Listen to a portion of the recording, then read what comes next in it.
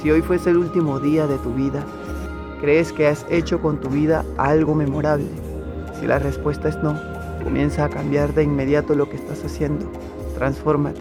Y más importante aún, si hoy fuese el último día de tu vida, estás haciendo algo que realmente te haga feliz, algo que te dé paz, algo por lo cual seas recordado de manera única en esta vida.